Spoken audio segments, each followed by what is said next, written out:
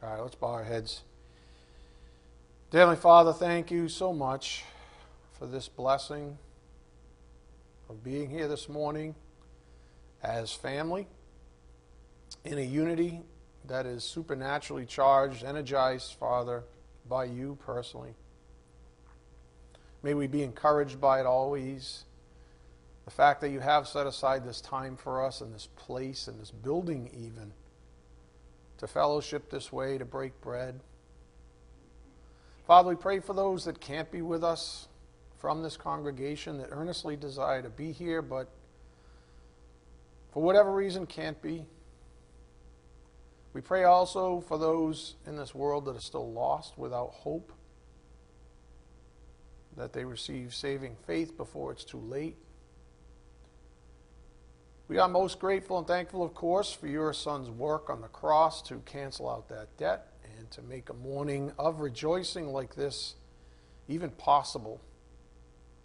What an incredible privilege it is, Father. We do just ask for your blessings on this morning's message. May it be edifying for our souls. We ask this in Jesus Christ's precious name. By the power of the Spirit we do pray. Amen. Part 51, Proverbs 17, Wisdom. Let's do something we haven't done in a while and read the verses we've covered to date in our primary course of study. Go to Proverbs 17:1. Proverbs 17:1. We'll have a run-up this time. Leave a little runway behind us before we get to verse 6, which is where we've been sort of perched. Proverbs 17, verse 1. And some of this should bring back, really good memories of where we've been so far. I'll have to look. Obviously, 51 parts, so that's quite a bit. But I can't remember the date because we've had some specials in between. We've been on this, this passage for months now. So, Proverbs 17:1, better is a dry morsel with quiet than a house full of feasting with strife. Remember, we talked an awful lot about wealth in that context. A servant who deals wisely will rule over a son who acts shamefully and will share the inheritance as one of the brothers. The crucible is for silver and the furnace is for gold. The Lord tests hearts. We took quite a long pause there. The Lord tests hearts. It doesn't matter what comes out of your mouth. It's what's in your heart because God sees the heart. An evildoer listens to wicked lips, and a liar gives ear to mischievous tongue. Whoever mocks the poor insults his maker. He who is glad at calamity will not go unpunished. We spent a lot of time on that as well. And then here we are with grandchildren are the crown of the aged, and the glory of children is their fathers. And so we've been perched on this particular verse for some time now. And then this principle up here on the board is our recurring principle to keep us grounded as to what the Spirit's really trying to drive home. On marriage and family, we believers are held to a higher standard. And it's funny because every time I write a new message, this principle grows. One more sentence. I don't know if you've noticed that.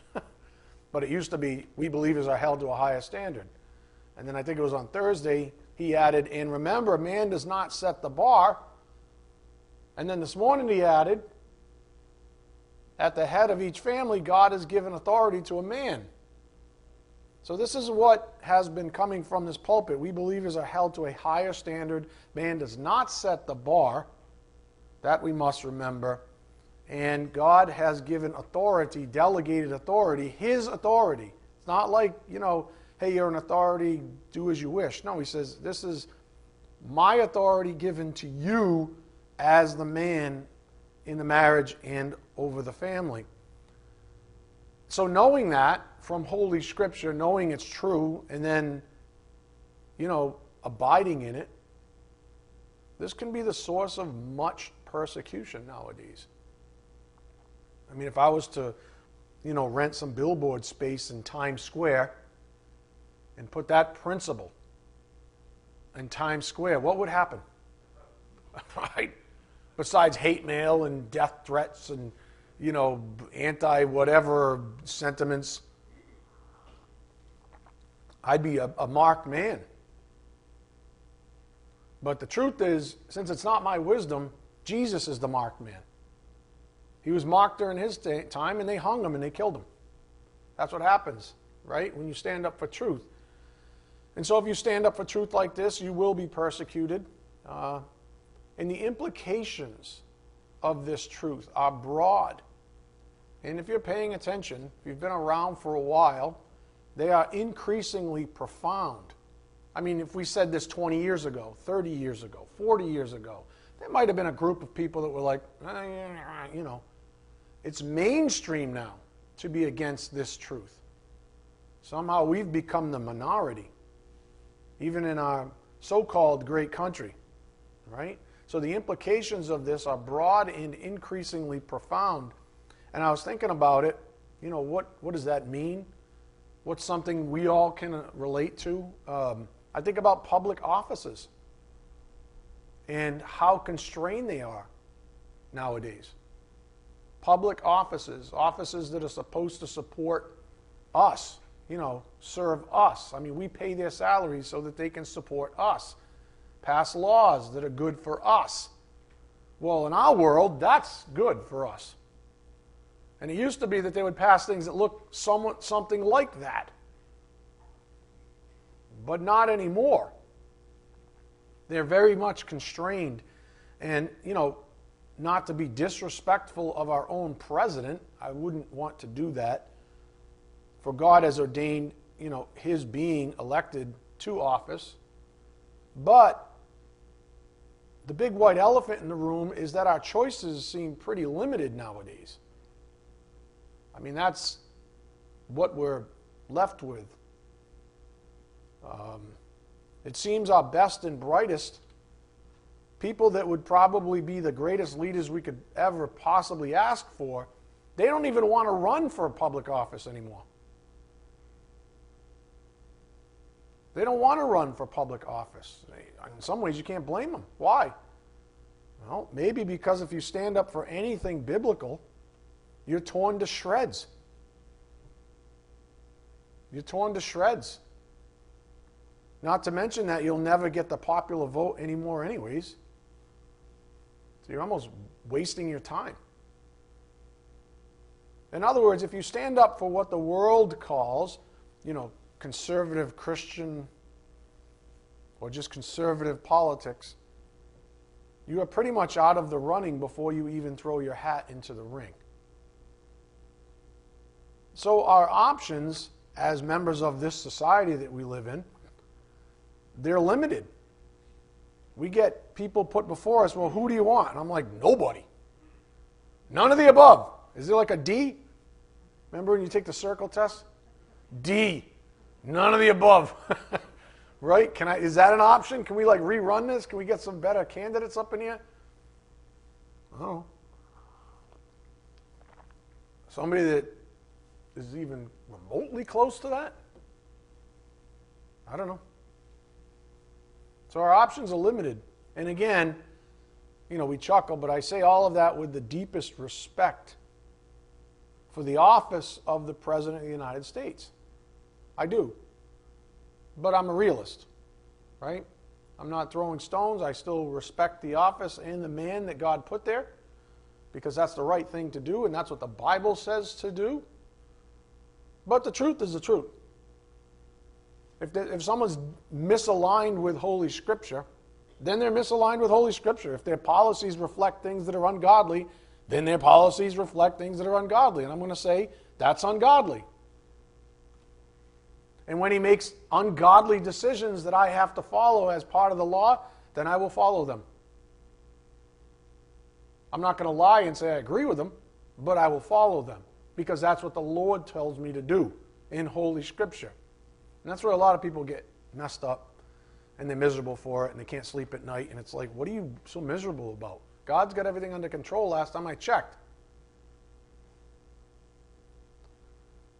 Again, abiding in the point on the board will be the cause of persecution in this world. Again, on marriage and family, we believers are held to a higher standard.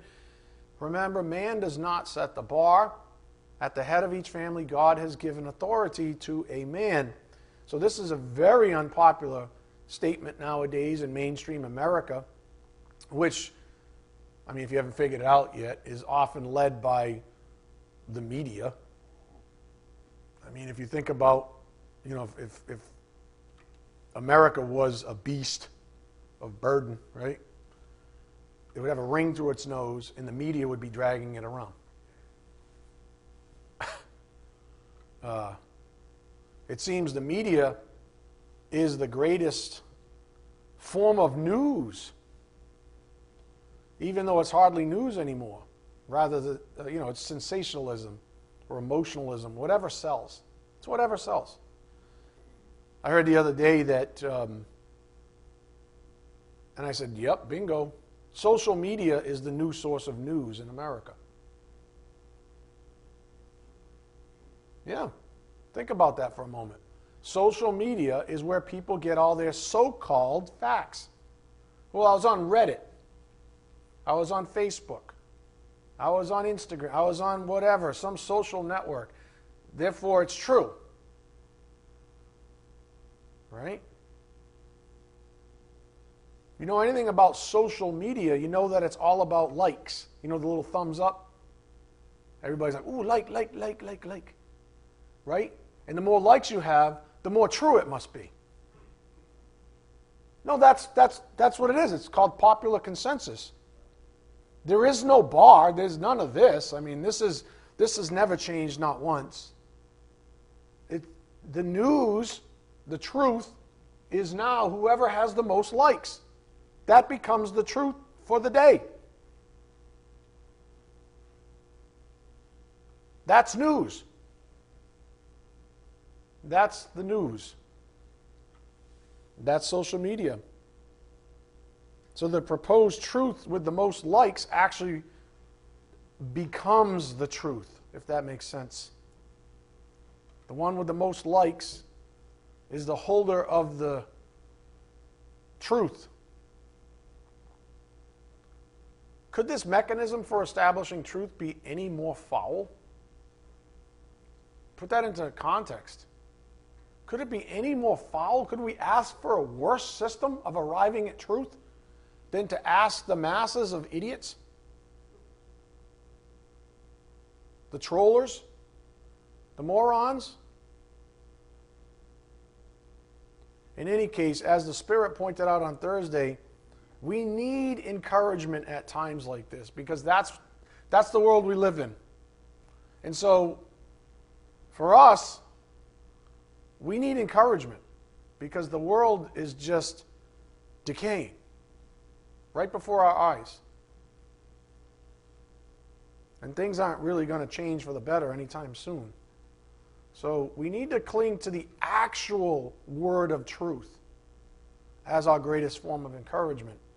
So with that said, let's quickly review the two passages the Spirit had us read on Thursday. And again, as we do, let's keep an eye on how Paul uses the authority of Holy Scripture. Not a like button. The authority of Holy Scripture and the divine institution of family as foundational principles throughout this passage. Go to 1 Thessalonians 4, verse 1. 1 Thessalonians 4, verse 1. So Paul uses this.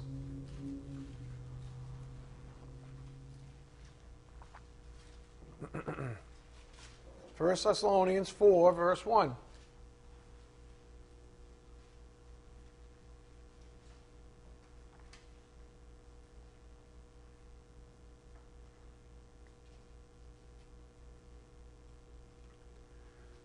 Finally then, brothers, we ask and urge you in the Lord Jesus that as you received from us how you ought to walk and to please God, just as you are doing, that you do so more and more.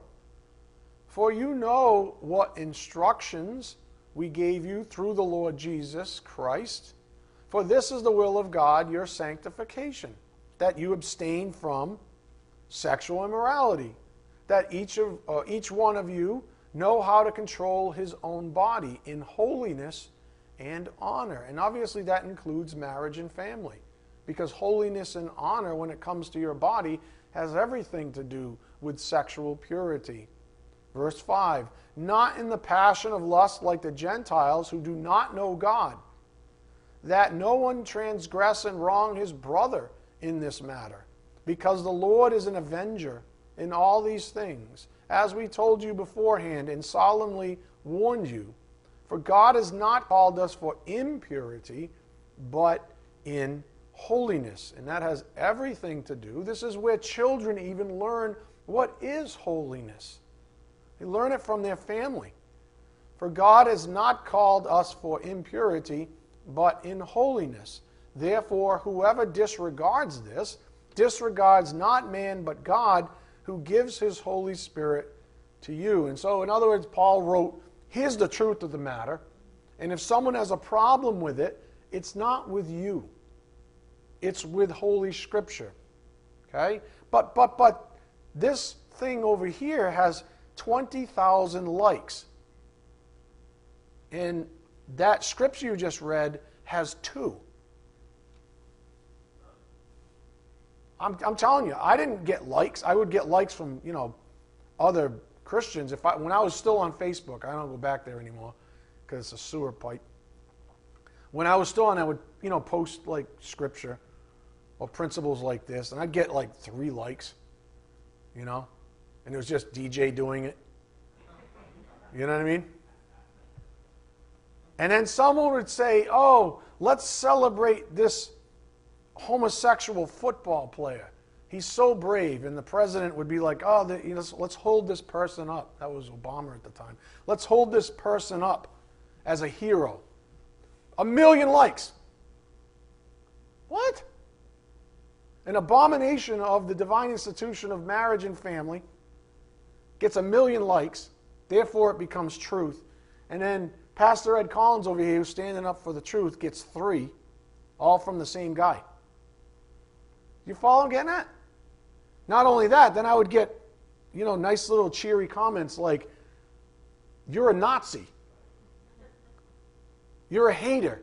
You're intolerant. Get with the times. You call yourself a pastor? Where's the love? What happened? That's the world we live in. And what I learned as my skin thickened over time was, wait a minute, you don't have a problem with me, you have a problem with God, your creator. You just want to take it out on me because you're a wimp. Because you don't dare go head to head with God, because he'll bury you. You know it, so you hide behind your little thumb likes like a bunch of idiots, a ship of fools. Up here on the board, disregards not man but God. If you stand up for the truth, expect to be persecuted. John 15:20, if they persecuted me, they will also persecute you. If they kept my word, they will also keep yours. Do not take it personally.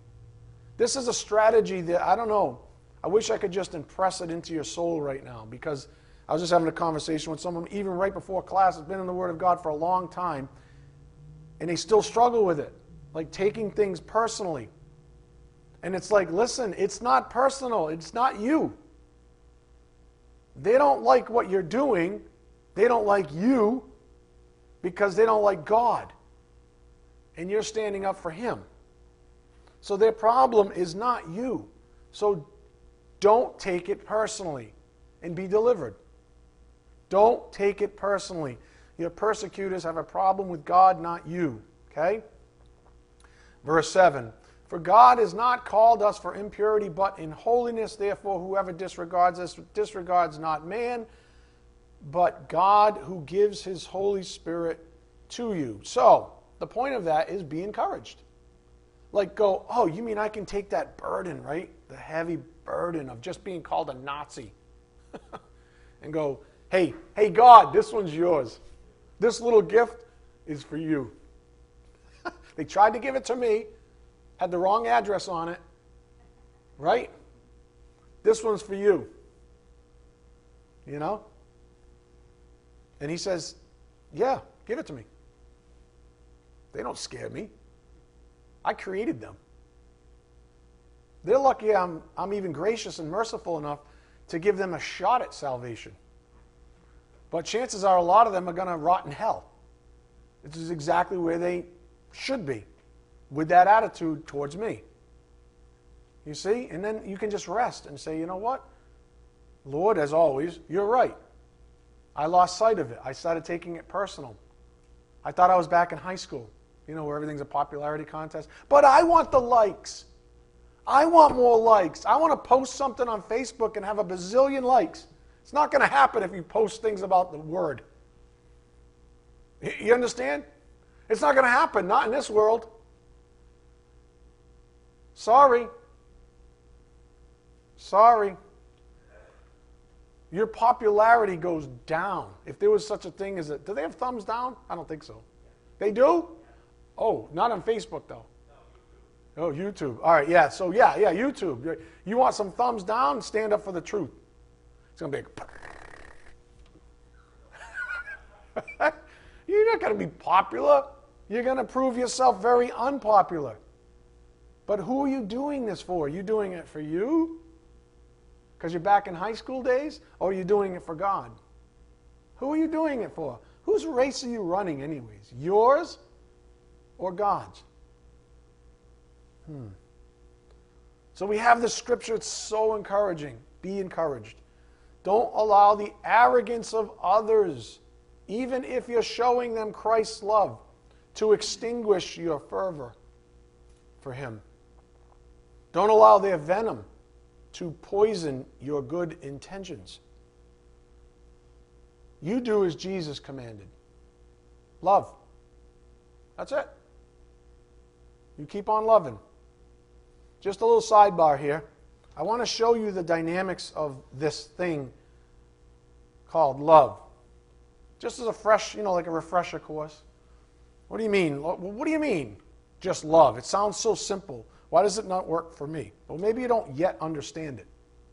Maybe you're still learning. It's like the blog I wrote, right? Wisdom and love have to come hand in hand, or else it doesn't work. You know what I mean?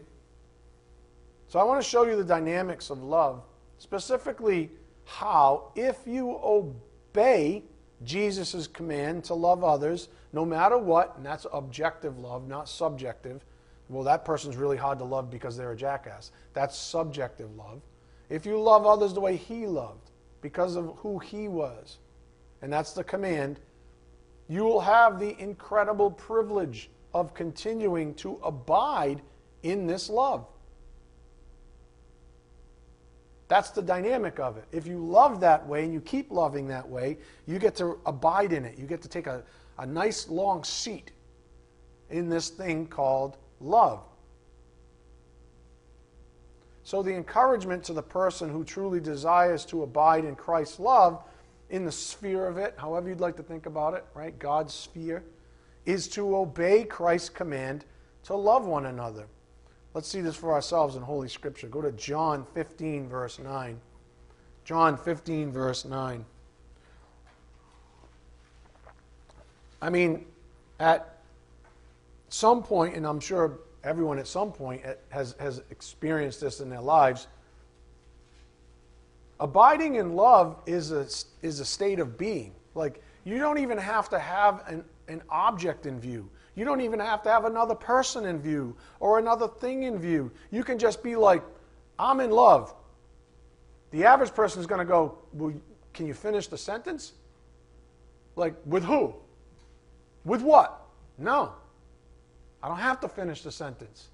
With Christ's love, all I have to say is, I'm in love. And, the average person goes, and you're saying, that's what Christ's love is. I'm in love. I'm in love. Doesn't matter what the object is. I can express it to whatever person or object I feel like it at any given point in time. Circumstances dictate. But that's the beauty of Christ's love. You can literally just say, I'm in love. People are like, oh, good for you. Who is it? It's nobody. What? You loco. Right? That's what they would say, amen? If you walked up and say, I'm having the best day. Why? I'm in love. Oh, good for you, sweetie. Oh, who is it? Nobody. Right? And the truth is that is the truth. That's what abiding love looks like. And you can express it to a bazillion people, and it's never affected. It's never rattled. It's never robbed from you. You get to be in love just because of the gifts that God has given you as one of His own children. John 15:9, as the Father has loved me, so have I loved you. Abide in my love. That's that abiding I literally just described. Abide in my love. Be in love. If you keep my commandments, you will abide in my love. Oh, so here we have the secret to success. Just as I have kept my Father's commandments and abide in His love. These things I have spoken to you, that my joy may be in you, and that your joy may be full. This is my commandment, that you love one another as I have loved you. You want to abide in my love? He says it right here. Follow my commandments, you will abide in my love. What is the commandment then? And he even makes it singular. You want the secret? Verse 12. This is my commandment. You want to abide in my love? This is my commandment. You ready? You love one another as I have loved you. In other words, be in love. Abide in it. Stay there. Stick there.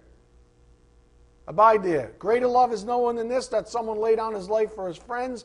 You are my friends if you do what I command you. He just described, you understand? He just described the sphere of love. He said, this is what being in love is. And guess what? You ready? You ready, ladies? You ready, romance novel readers? There's no Fabio in view. There's no dude on some horse that rides up and says, get up here, girl. Right? I don't know if they still do, if that's even, John Wayne is probably like nowhere, it's probably some hairless weasel-looking dude, right, with long hair and tattoos and all that garbage. No offense with people I've got. Now, oh, God, I have tattoos. Shut up. Or, you know what I'm saying, right? This weaselly-looking metrosexual candy. Yeah, that's love. Good luck with that, ladies. Good luck. We'll see where that ends when he's on to the next rag that he discards when he's done. You following me? Right? That's not love. That's not in love. That's lust. And that's what Satan uses. That's not being in love. That has nothing to do with what Jesus just described here. Literally nothing to do with what he just described. Being in love doesn't even involve another person. Being in love, abiding in love, has to do with you. It's all here. So that's the dynamic. Right? You want that kind of love, that impenetrable love, that love that just lasts forever and ever. It is eternal love. That kind of love, abide in his commandments. There you go.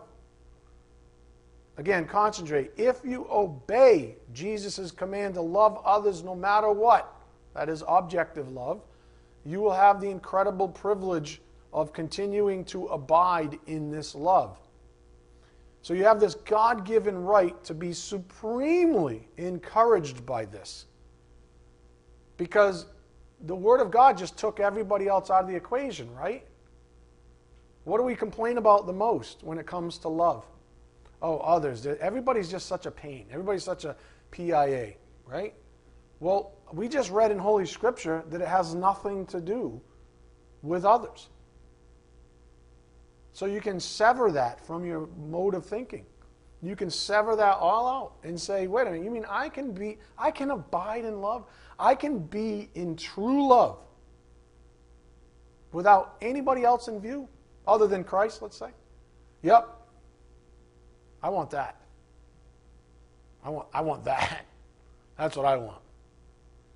And that's what God says. It's true. That's what you want.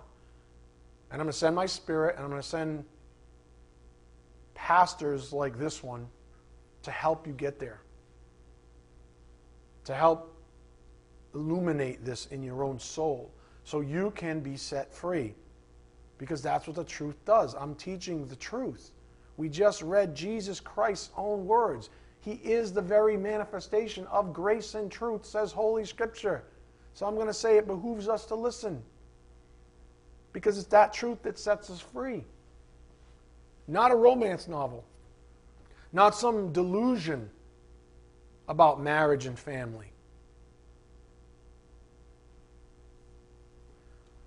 So, what do we conclude? No matter what, you just keep on loving. And God will take care of those who receive your love. You don't even worry about how it's received, strictly speaking. You just keep on doing your thing. You just keep on being in love. That kind of love, that genuine in love, is infectious. It's very attractive, by the way, too. So you're going to have people that don't like you very much try to steal it from you. Satan's going to send in Fabio on a horse to try to rob you of it so you live a life of regrets. You follow what I'm saying? And scar tissue and all that stuff you're dealing with, some of you. All that kind of stuff. Because Satan's really smart and he's ahead of you. He's like, I got to get to this one before they fall in love with Christ and then they abide in love forever and ever and they become untouchable. Let's get to them now. Anybody? You know exactly what I'm talking about, especially if you've been around for a little while. You just keep on loving, and God will take care of the rest. Stated differently, love because of who you are, not because who others are. Not a new topic from this pulpit. Love because of who you are, not because of who others are. If you love this way, you've now become unshakable. That's the beauty of it.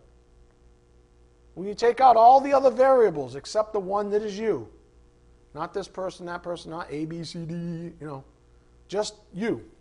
Take out all those other variables, you're unshakable. As long as you abide in love, it doesn't matter what the rest of the world is doing, even if they persist in attacking you, like we started off with this morning. So you become unshakable. In fact, the only thing that can shake you out of this wonderful estate is if you lose your faith in God's Word. That's what removes you from abiding love, from being in love. It's when you allow yourself personally to be shaken out of that estate. And that's typically, if we were to be technical about it, it's when you stop following His commands. Because Jesus Christ said, if you keep my commandments, you'll abide in my love. Amen? So how do you get ejected from that sphere that's totally unshakable from everybody else? Disobey Him. Literally. That's the way to do it. Otherwise, you're in great shape. You just keep reading your Bible, abiding in His commandments, grow in the grace and knowledge of God, and you will be protected. God promises to protect you that way. You'll be unshakable. It's beautiful. You'll be set free. Everybody else is like, oh my God. And you're like, boo-doo-doo-doo. And you are in love. I don't know about you, but that sounds really good. Just saying. It has nothing to do with others. Again, the only thing that can shake you out of this wonderful estate is if you lose your faith in God's Word. Stated differently, whether or not you enjoy the blessing of abiding in Christ's love has nothing to do with others. Others are only the recipients. I was just thinking about the sun, in the sky. Does the sun really care if you get burned? It just keeps on shining, right? That's you. You just keep on doing your thing. If someone gets burned by it or someone gets a nice, lovely tan, just someone's like happy because it's on their face. You like how I did that? Just kidding. That was creepy. Right? It doesn't matter. The sun doesn't care, right? You shouldn't care. You just love. You just beam it. Some people are going to receive it warmly. Some people are going to get burned. You just do it. You just keep on loving. Has nothing to do with others. Others are only the recipients, but you don't have any control over how others actually receive Christ-like love, do you? No, you just don't. You could be the nicest, sweetest, most loving person in human history, and somebody's going to have a problem with you because they don't like your face. Or they don't like the fact that you really are in love. They have a problem with the fact that you're in love and they're not. You know what kind of people I'm talking about. You know, the facades. The ones who want to try to tell you that they're way more in love than you are. You know those ones, right? But they're just insecure little, I don't know, babies. They're typically the first ones to attack you. Right? Anyways, I digress. I'll say it once again. Love. Make that your primary focus and be free. Just love. Paul understood this intimately. Up here on the board, 2 Corinthians 12:15. I will most gladly spend and be spent for your souls. He says, I'm just going to leave it all out there. I'm just going to shine forth, baby. And he says, if I love you more, am I to be loved less? I guess so. But I'm not going to stop being who I am. Because he understood being who he was to be in love. He says, all I want to know is Christ and him crucified. I'm in love here. Right? You're not going to take that from me. I will keep spending. I will put myself out there and put myself out there and put myself out there. And if you love me less because of it, that's between you and the Lord. But I'm not going to be derailed by your dysfunction. Up here on the board, Galatians 4:16. Have I then become your enemy by telling you the truth? I guess so. I guess so. But it's not going to stop me. It's going to keep on doing this thing. Your response to my love is not going to slow me down. So let's review the other passage of Scripture the Spirit gave us on Thursday for the sake of encouragement. Again, the point he's driving home here is that authority of the Word is prevalent. It's the authority of the Word that we cling to. That's where we get our source of truth. That's the unshakable foundation. That was the primary point. And then taking that and applying that within the context of our primary course of study, which has to do with marriage and family predominantly. And while expressing these truths may get you in, hot water in this world, the truth is that they are God's viewpoint. They are divine viewpoint. They are God's viewpoint. Doesn't matter if the truth gets you in trouble, quote, persecuted. Whether or not you believe the truth, it doesn't change the truth. That's an old principle from years ago. Whether or not you accept the truth, that never changes it. It's still the truth. Whether or not someone accepts who you are in Christ Jesus, it doesn't change the fact that you are who you are in Christ Jesus. Whether accept the fact that, I don't believe it. You're not in love. You're just delusional. You can think whatever you want. But I know what I know. So stop trying to derail me, little Miss Insecurity. Because it's God's viewpoint that matters. And he's telling me I have a right to be in love. We don't get his viewpoint from social media, the so-called modern news. We don't get the truth from Facebook, Instagram, Snapchat, or I don't know, what other social things are there? Twitter, right? We don't get the truth from those things. We get them from the Word of God. We have the timeless, eternal truth right in front of us. We don't need social media. We don't need to test if we know what we're talking about. Because that's all that is, right? That's why every new poor kid in this world is so insecure. The new way to figure out if you're worthy is to test.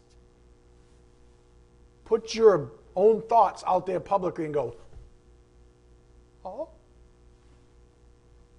I'll put this out here. Oh, here's my best picture.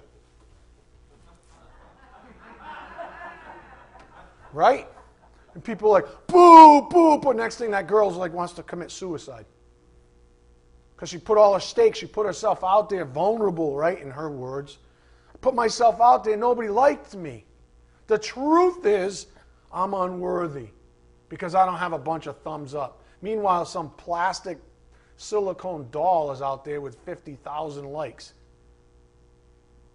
who's probably going to rot in hell because that's their God, themselves. Do you follow what I'm getting at, people? That's what we're up against. That's the disgustingness of this world that we live in. But we have the timeless, eternal truth in Holy Scripture. Go to 2 Peter 1:19. 2 Peter 1:19.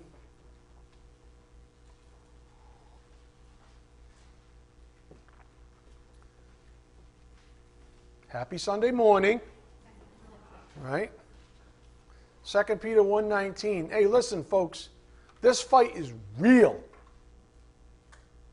You want to go get stroked down the, you want to get your head patted and your ego stroked, go down the street. Just look for the very tallest steeple. Right? And you'll get the 3 baskets in front of you during a 20-minute service. So just make sure you show up with a little cash too. Just saying. You want that? Go down the street. You want truth? You come here. Amen? There you go. All right, 2 Peter 1:19. If you guys weren't so wretched, you could join us a little bit more. I'm just kidding. 2 Peter 1:19. And we have the prophetic word. We might call that Bible doctrine. Truth that sets you free. More fully confirmed, to which you will do well to pay attention as to a lamp shining in a dark place until the day dawns and the morning star rises in your hearts. Knowing this, first of all, that no prophecy of Scripture comes from someone's own interpretation, for no prophecy was ever produced by the will of man. You understand? This is not man's viewpoint. This is God's viewpoint. End of story. But men spoke from God as they were carried along by the Holy Spirit. In other words, God is the author. Men might have picked up a pen, so to speak. Not that there were pens back then, the way we understand them, but you get the point. God is the author. And so you have to say, all right, let me apply it to my own life then. In the context of being persecuted, in the context of needing this encouragement. Did you personally write the Bible? Then why would you take personal responsibility for it? In other words, I don't know, cops show up, they drag you out of your house, they take you down to the local church, and it says, Bubba was here in spray paint on the church. And they go, I hear your nickname's Bubba. Well, I didn't write that. Would you take responsibility for something you didn't write? Would you? No, of course not. And why would you take responsibility for something that you didn't write called the Bible? Why would you take responsibility for something you did not author? Why would you ever do that thing? Unless you're a plagiarist, which makes you gross, but that's a different story. Why would you take personal responsibility for the Bible? You didn't write it. You didn't write it. Did you take responsibility for the Declaration of Independence? You didn't write it.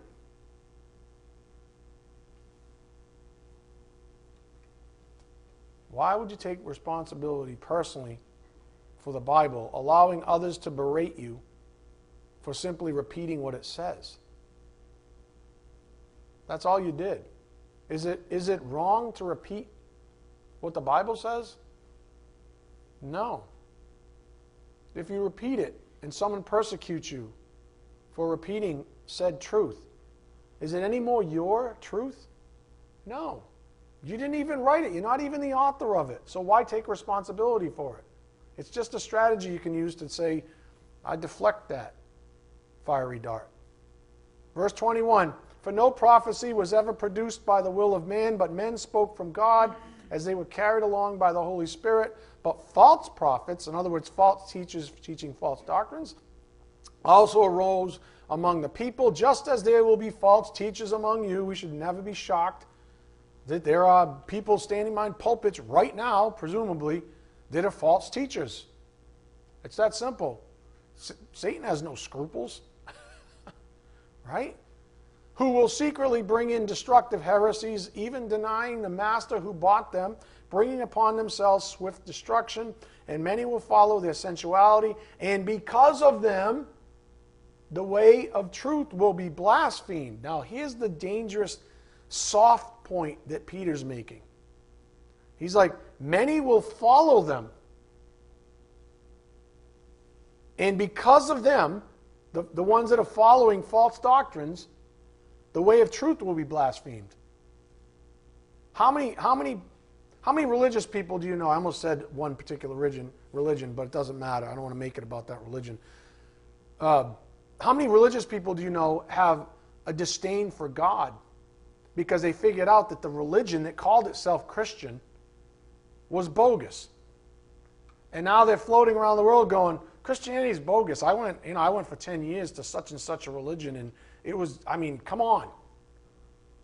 Right? Come on. It doesn't even make sense. It doesn't even follow the Bible. I don't know what the heck they're talking about at the time. That Christianity thing's, it's just, it's no good. Satan's not dumb.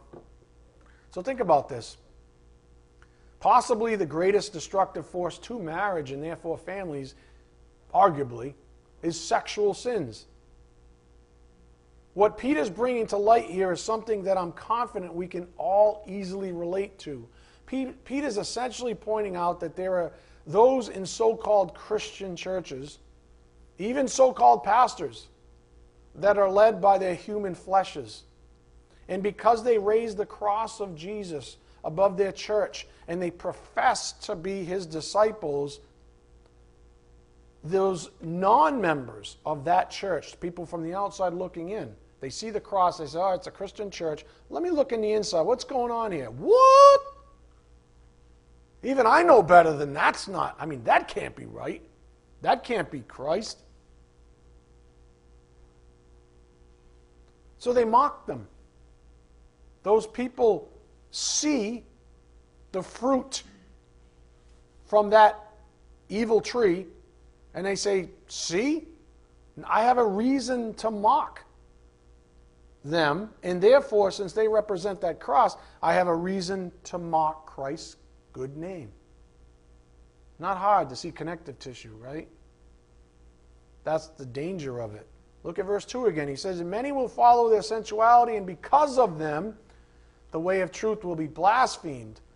False prophets, in other words, false teachers, are very damaging to the faith because then they turn around and have disciples, etc., etc. And that false doctrine propagates outward. Why are they so damaging? Because while supposedly representing Christ, their actions defile his good name. I was thinking of a good analogy. DJ, you'll love this. So you have a thriving contractor business, right? Ask Todd how long it took him to build up a good name. It takes a long time. You have to do a lot of silly jobs and jobs that nobody else wants, and eventually you earn the trust of the community. It's, a good contractor is hard to find. So let's just say you're doing well. You have a thriving contractor business, and a guy in the next town over hears about your good name in the community, and without your permission, he decides he's going to create some business cards and lawn signs for himself, but with the name of your business on them. And he starts to get business as a result because people have heard of your good name. However, unlike you, this person does shoddy work. So eventually word gets around that your business cannot be trusted to do good work. Your good name is soiled while this other phony reaps whatever he can from it. That's what Peter's describing here in a nutshell. Verse 2, look at it. He says, money will follow their sensuality, and because of them, the way of the truth will be blasphemed. Someone's robbing Christ's good name and using it for personal gain. And eventually, Christ himself gets mocked. So, the word of truth must be the foundation of our ministries. Whether it's, larger like a North Christian church where there's a pastor, or your own personal ministries. Everybody in here has a ministry. Everybody in here has a virtual pulpit, so to speak. Everybody in here represents Christ, has the opportunity to represent Christ in your life. And so you better not damage him. You better not damage his good name. That's the point. Because if you don't abide in truth, if you're one of those morons on social media who's agreeing, who's thumbing up ungodliness, you're damaging his good name. Because everybody in the community knows you. And you call yourself a Christian. And you're out there what? Joining the fray.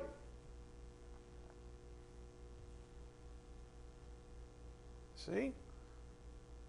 The word of truth's got to be the foundation of our ministries. Otherwise, we risk damaging the good name of Jesus Christ. So, to circle back, we have to be encouraged when we abide in the truth. For that is what we are called to do. And as I asked on Thursday, where is this more prevalent right now than in the areas of marriage and family? Where does this come to a head? Where is this you think of big wars being fought, and then there's those key battles, and all you hear is ching, ching, ching, ching. Where is this? Where is the boom? Where are these things coming together in a greater fashion than with marriage and family right now?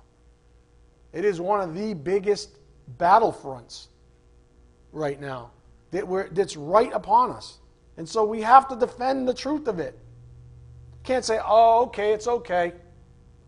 Gay marriage, transgenderism, two mummies, two daddies, whatever. Parents encouraging their,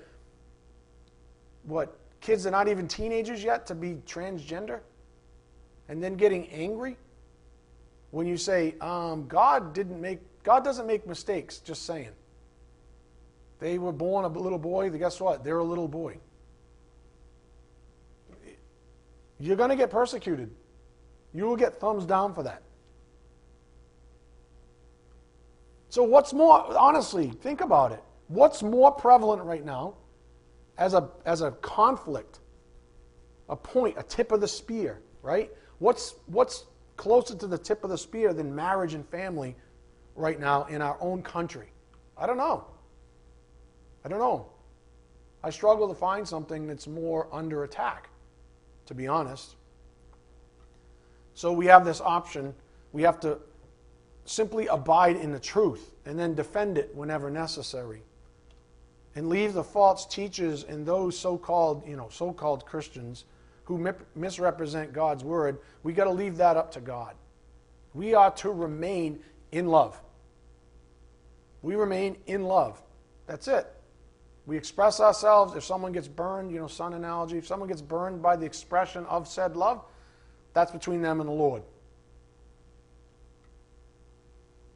But whatever you do, do not fall into their trap. Do not allow peer or social pressure to get you to compromise your integrity. For example, don't go on social media and fold like an accordion. Right? And don't join the fray. Don't be giving thumbs up to stuff that's ungodly. Peter warns of this. Verse 3. You're still in 2 Peter 2, right? 2 Peter 2:3. And in their greed they will exploit you with false words. You're really playing the fool is what Peter's saying. You're going to get exploited. Their condemnation from long ago is not idle, and their destruction is not asleep. In other words, instead of being tripped up, be encouraged. God is never mocked. Verse 4, and this is that start of that really long sentence, remember? one giant complete thought? For if God did not spare angels in they sinned, but cast them into hell, and committed them to chains of gloomy darkness to be kept until the judgment, if he did not spare the ancient world, but preserved Noah, a herald of righteousness, with 7 others, when he brought a flood upon the world of the ungodly, if by turning the cities of Sodom and Gomorrah to ashes, he condemned them to extinction, making them an example of what is going to happen to the ungodly, and if he rescued righteous Lot, greatly distressed by the sensual conduct of the wicked, for as that righteous man lived among them day after day, he was tormenting his righteous soul over their lawless deeds that he saw and heard. Then let the Lord know how to rescue, then the Lord knows how to rescue the godly from trials. In other words, if he can do all of that, then he certainly knows how to do the other, which is to rescue you, a godly person, from trials, and to keep the unrighteous under punishment until the day of judgment. So he has clearly stated Scripture that we should cling to for encouragement up here on the board. The Lord knows how to rescue the godly from trials. Always remember this. When circumstances seem dire, remember God's promises to you personally. He will never leave you nor forsake you. Hebrews 13:5. In other words, if he can do all the other stuff, then he can certainly save you. You abide in love. You cling to truth, to righteousness. Verse 10, and especially those who indulge in the lust of defiling passion and despise authority. I mean, let's face it, marriage and family are completely dependent on authority orientation to God. Amen? Completely dependent. Without authority in the family, husband over wife, parents over children, with that thing gone, there is no family structure to speak of. It becomes this like amorphous, gelatinous blob, right? And the kids are getting their truth from social media, while mom and dad are being lazy, sitting on their couch and saying, oh, go play your game. Oh, here's another smartphone. Yeah. Oh, social media, it's harmless. They look at each other's family pictures on vacation. Yeah, that's what they're doing. Yeah, that's exactly what they're doing. They're looking at family pictures. Especially those who indulge in the lust of defiling passion and despise authority. Marriage and family are dependent on this authority. And where is your authority, men? Where is your authority, mothers? Right here. Who gave you that authority? Men over your wife. This did. Who gave you that authority? Parents over children. This did. This is God's Word. This is the Word of God. God's Word. He owns it. It's His. That's where we get our authority. Bold and willful. Second half of verse 10. They do not tremble as they blaspheme the glorious ones, whereas angels, though greater in might and power, do not pronounce a blasphemous judgment against them before the Lord. And even the angels, you see, handed over to God. You see what that's saying right there? Even the angels say, I'm going to hand you over to God. You stand and fall before God. You're your own person. I'm handing you over to, just like you're supposed to do. Right? It doesn't matter how people receive your love. You hand them over to God. Your happiness, your peace, your contentment, your love is not dependent on other people. Even the angels apparently knew this. Verse 12, but these, those of the world, like irrational animals, creatures of instinct, born to be caught and destroyed, blaspheming about matters of which they are ignorant, will also be destroyed in their destruction, suffering wrong as the wage of their wrongdoing. God, in other words, is not mocked. Right? So, oh, but they're getting away. Oh, go read Psalms. Right? I mean, every person has had those moments. Why are the rich prospering? Why are the wicked prospering? Like, why? Why are they getting away with it? They're not. That's the whole point. They're not. They're storing up for themselves judgment. Do you understand? God's not mocked. If that's you, even now, I'm telling you, beware.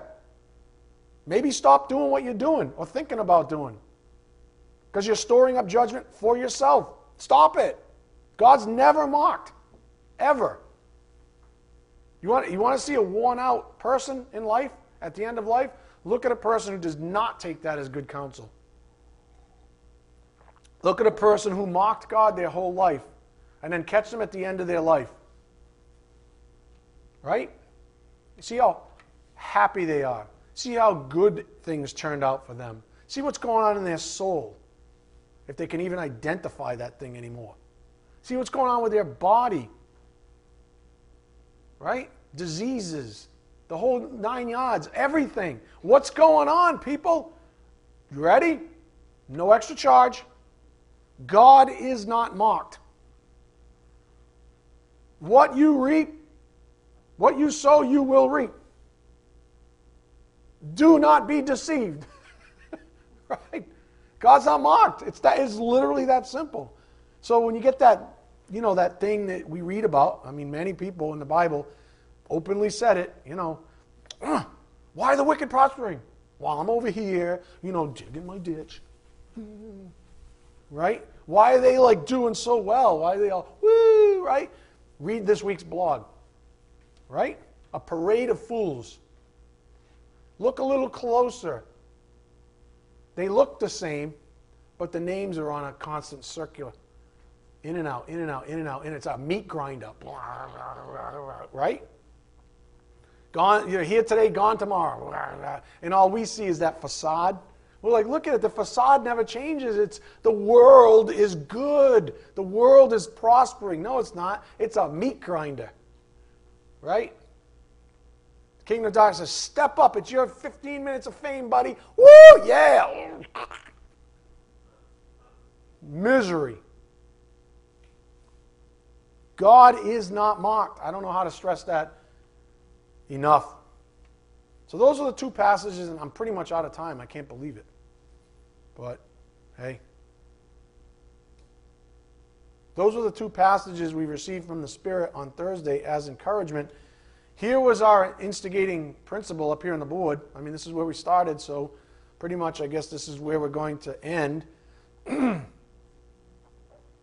We believers, on marriage and family, we believers are held to a higher standard. Remember, man does not set the bar. At the head of each family, God has placed a man. Gentlemen, if you're married, take heed. Gentlemen, if you're married and you have children, take heed again. I'll leave you with this up here on the board. Men, protect your family. Protect your family. I mean, it's your job. Stop punting it to your wife. Stop punting it to the internet. Stop being absent in the lives of your wife and your children so that they can find their truth somewhere else, like on social media. It's your job. There's no one else to blame here. It's your job. If your kid can't handle the internet, then unplug the damn internet. Hello? If your kid can't handle a smartphone, then don't get them one. Video games. I've seen them become violent. Why are they playing Grand Theft Auto at 10? Whose job is it to protect them? They're too stupid to protect themselves. They're too dumb. It's your job. Protect them. Be a man. Literally protect them. Oh, but my kids won't like me. Show me the Bible where it says they're supposed to like you. Honest to God. Where does it say in the Bible that your kids are supposed to like you? Nowhere. It says it's your responsibility to raise them up in the faith. Either you love them or you don't. By not protecting them, that is not showing them love. And they know it. That's the kicker. Because when they grow up, they go, my parents sucked. My parents let me go out. Crap, I was 13-year-olds wearing mini skirts up to my crotch. Having sex that year. because mommy and daddy weren't around. Matter of fact, mommy and daddy were hoes too. Pay attention. That's the whole point. This world sucks. Happy Sunday. I know I'm getting listen, we're in a fight. What do you want? This is the tip of the spear. You want some pansy? Or do you want somebody, you want a warrior? Say, let's go. What do you want, people? You want to be this little, like, metrosexual candy that the world holds up? Seriously, go manscape somewhere else. No, I'm being serious. Like, stop it. What the hell's wrong with men nowadays? They're nowhere to be found. That's what's wrong with them. They're all a bunch of little boys. Bunch of little boys don't even know how to wipe their own noses. Honey, can you wipe my nose? You follow?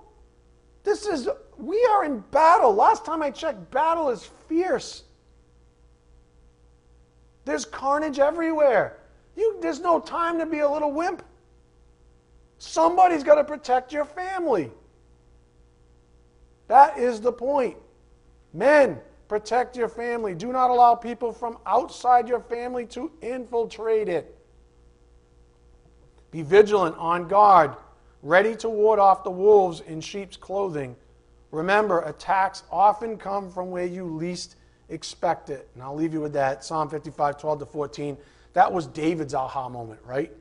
David was like, man, I could have dealt with it if it was somebody else, but you sat right next to me.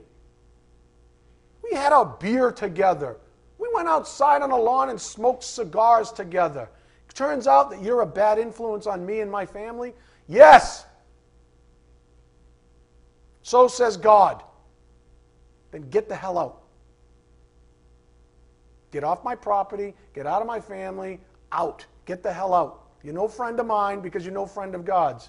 You're sowing discord in my family. You're sowing malcontent. You're sowing all kinds of garbage in my family. And by the way, you're a stumbling block to me because we're no good for each other. Because we get together and we become fools. Does this ring a bell for anybody? Because that's the average Sunday afternoon in America. Let's invite the boys over for a few beers. A few beers and a football game. Where's your kids? I don't know, in the basement playing GTA, Grand Theft Auto. I don't know. Right? Hey, don't bend over too much, sweetheart. Everybody can see your ass. Where's Daddy? He certainly ain't protecting his girl, his little girl. He's certainly not protecting his little boy. He's too busy hanging with his dysfunctional buddies. Yay! How's that for protection? The imagery there is that person doesn't even wear a...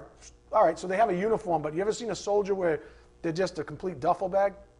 Their hat's crooked, their stuff's all wrinkly, one tail's in, one tail's out, right? They're back in the tent sleeping off a hangover while the real men are out in the front at the tip of the spear fighting the battle. Yeah, that's that guy. That's that guy. He's nowhere near the tip of the spear. You understand? God's trying to wake those people up. Shake them out of bed. Why did you join the army in the first place? Why did you marry that woman? Why did you marry her? Why did you decide to have children? Why? Wake up. Amen? All right, let's bow our heads. Dear Heavenly Father, thank you so much for this incredible truth that sets us free. We know that we rest in it, we abide in it. Thank you for allowing us to abide in love always, Father. Objective love, Christ-like love. Thank you, Father. We just ask for your blessings as we take the things we've learned back to the privacy of our own souls, our homes, Father. May we protect them with it. We ask this in Jesus Christ's precious name. By the power of the Spirit, we do pray. Amen. Thank you.